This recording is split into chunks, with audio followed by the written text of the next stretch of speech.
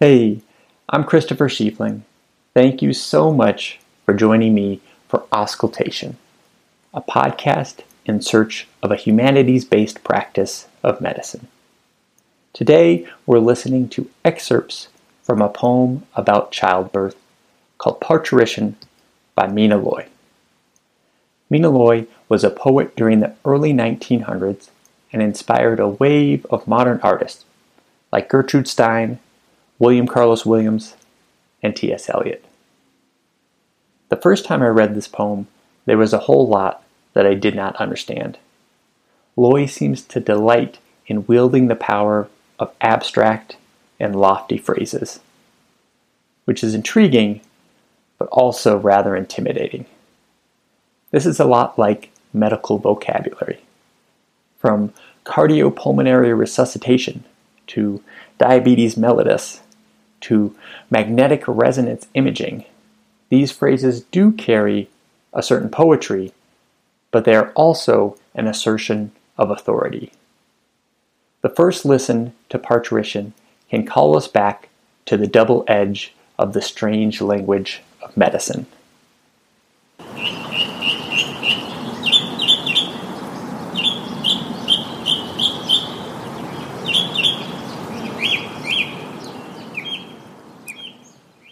Parturition by Mina Loy.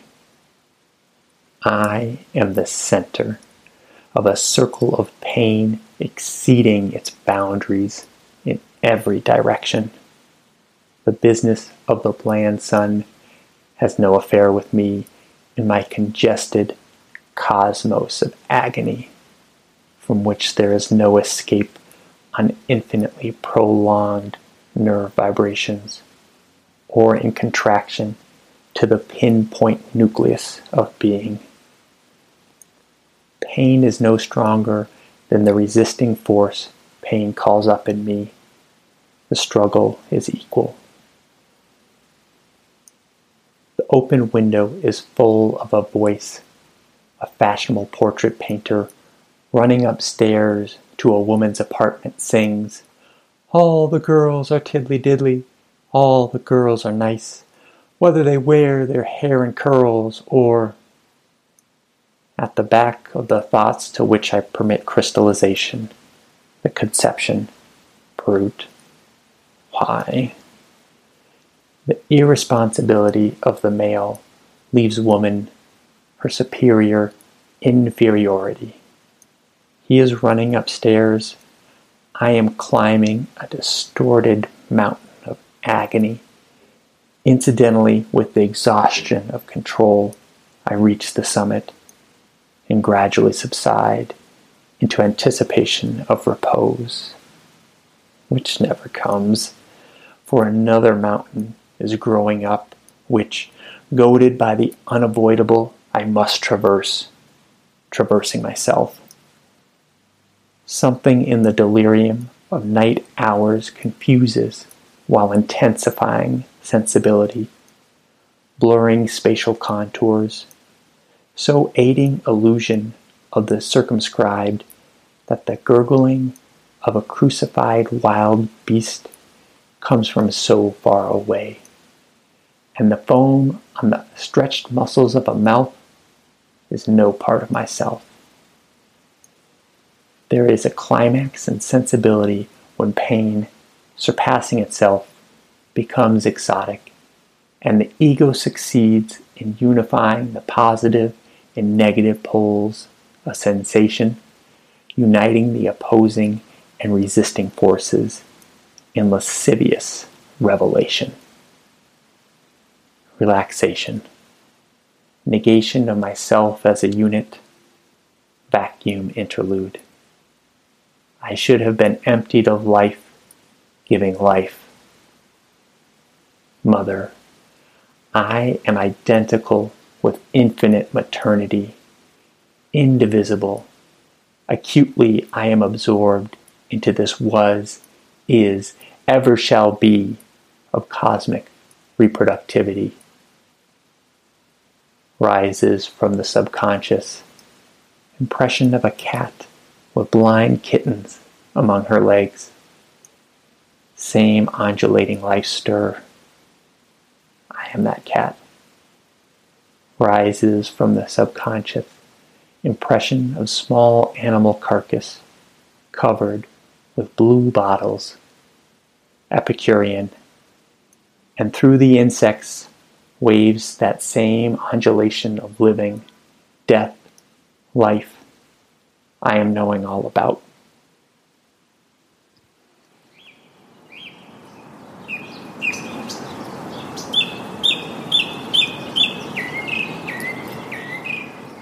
Some thoughts on pain. As a palliative care physician, I'm fascinated by Mina Loy's treatment of pain. The narrator's suffering is incredibly expansive. It is described as exceeding its boundaries in every direction, and also as a congested cosmos of agony. However, like Newton's third law of motion, this pain triggers an equally powerful force within her. As she says, "Pain is no stronger than the resisting force pain calls up in me." This force takes her on a deeply inward journey that leads her into a mystical union with the universe. Like the Buddhist idea of interconnectedness, she is, and I quote, absorbed into the was, is, ever shall be of cosmic reproductivity. This cosmic unity leads to the wonderfully playful and surreal line, "I am that cat." In this poem, pain is overwhelming and transformative and a form of enlightenment. It seems to ask, what does pain call up in us? Mina Loy's vision of pain challenges the Western assumptions of suffering, where it is seen predominantly as an evil to be avoided at most costs. The few positive reframings of pain come from its ability to build up masculine bravado, a la, "Take it like a man," and "No pain, no gain." In contrast, parturition delivers pain as a path to a feminine power. This power arises not from overcoming, but through greeting. It offers communion rather than pride. It, as the poem says, leaves woman her superior inferiority. And that's inferiority with a capital I. This paradox of superior inferiority is exquisitely captured in the subsequent image of the man running upstairs to a presumed affair while the narrator is climbing a distorted mountain of agony. While he physically rises in pursuit of base habits, she ascends through her body to a spiritual summit, or as she puts it, to lascivious revelation.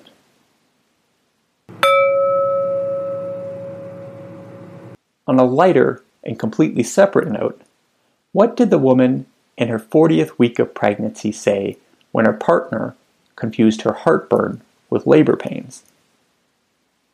"Oh, honey, it's okay. It's not delivery.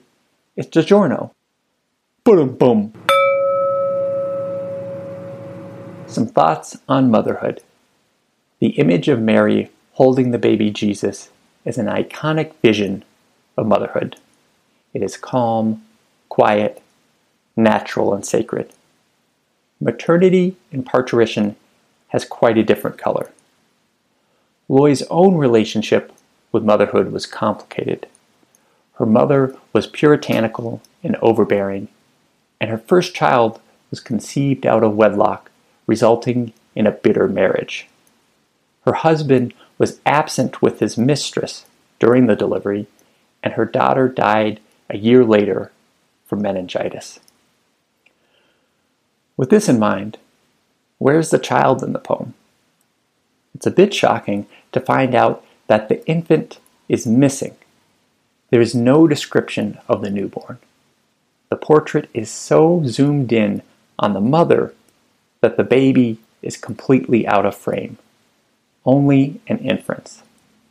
We do, however, see indirect references to her children, which come from the narrator's subconscious impressions, first as blind kittens, and then as flies, or blue bottles as they are described in the poem, that are seemingly nursing on a dead animal.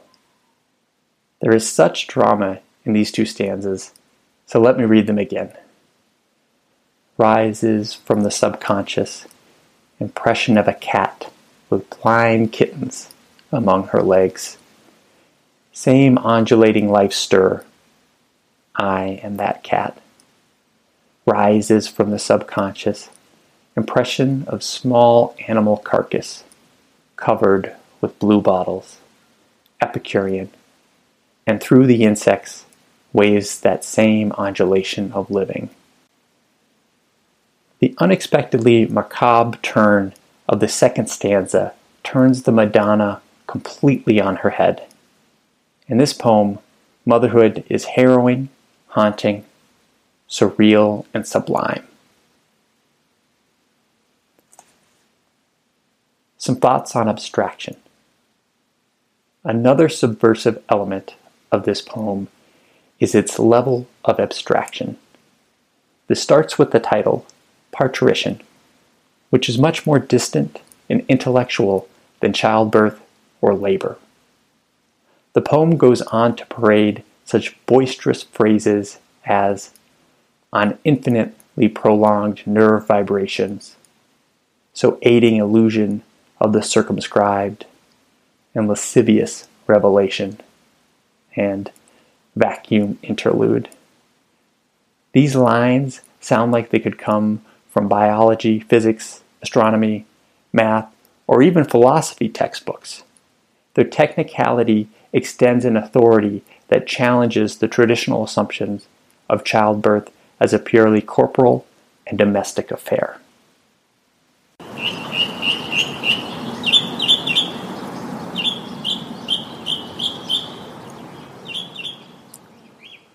Parturition by Mina Loy. I am the center of a circle of pain exceeding its boundaries in every direction. The business of the bland sun has no affair with me in my congested cosmos of agony, from which there is no escape on infinitely prolonged nerve vibrations, or in contraction to the pinpoint nucleus of being. Pain is no stronger than the resisting force pain calls up in me. The struggle is equal. The open window is full of a voice, a fashionable portrait painter running upstairs to a woman's apartment sings, "All the girls are tiddly-diddly, all the girls are nice, whether they wear their hair in curls or..." At the back of the thoughts to which I permit crystallization, the conception, brute, why? The irresponsibility of the male leaves woman her superior inferiority. He is running upstairs. I am climbing a distorted mountain of agony.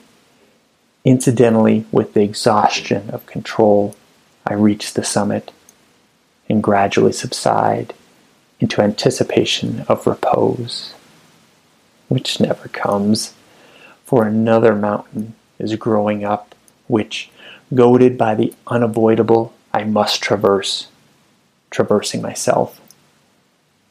Something in the delirium of night hours confuses while intensifying sensibility, blurring spatial contours, so aiding illusion of the circumscribed that the gurgling of a crucified wild beast comes from so far away, and the foam on the stretched muscles of a mouth is no part of myself.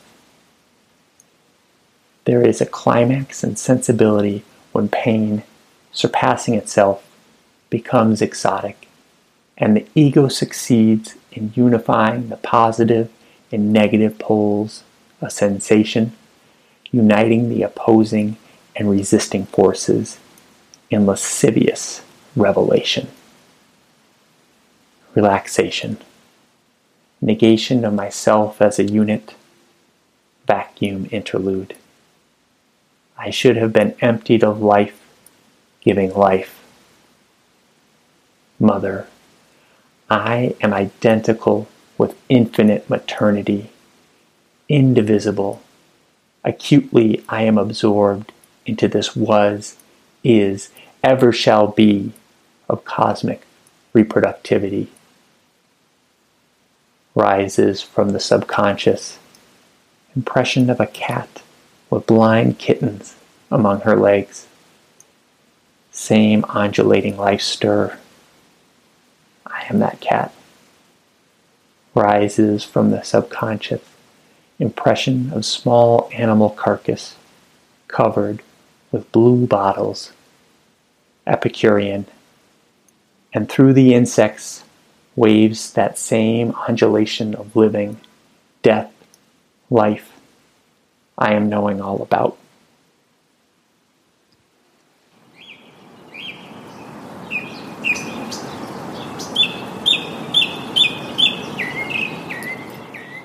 Parturition by Mina Loy was originally published in the literary journal The Trend in 1914 and is now part of public domain.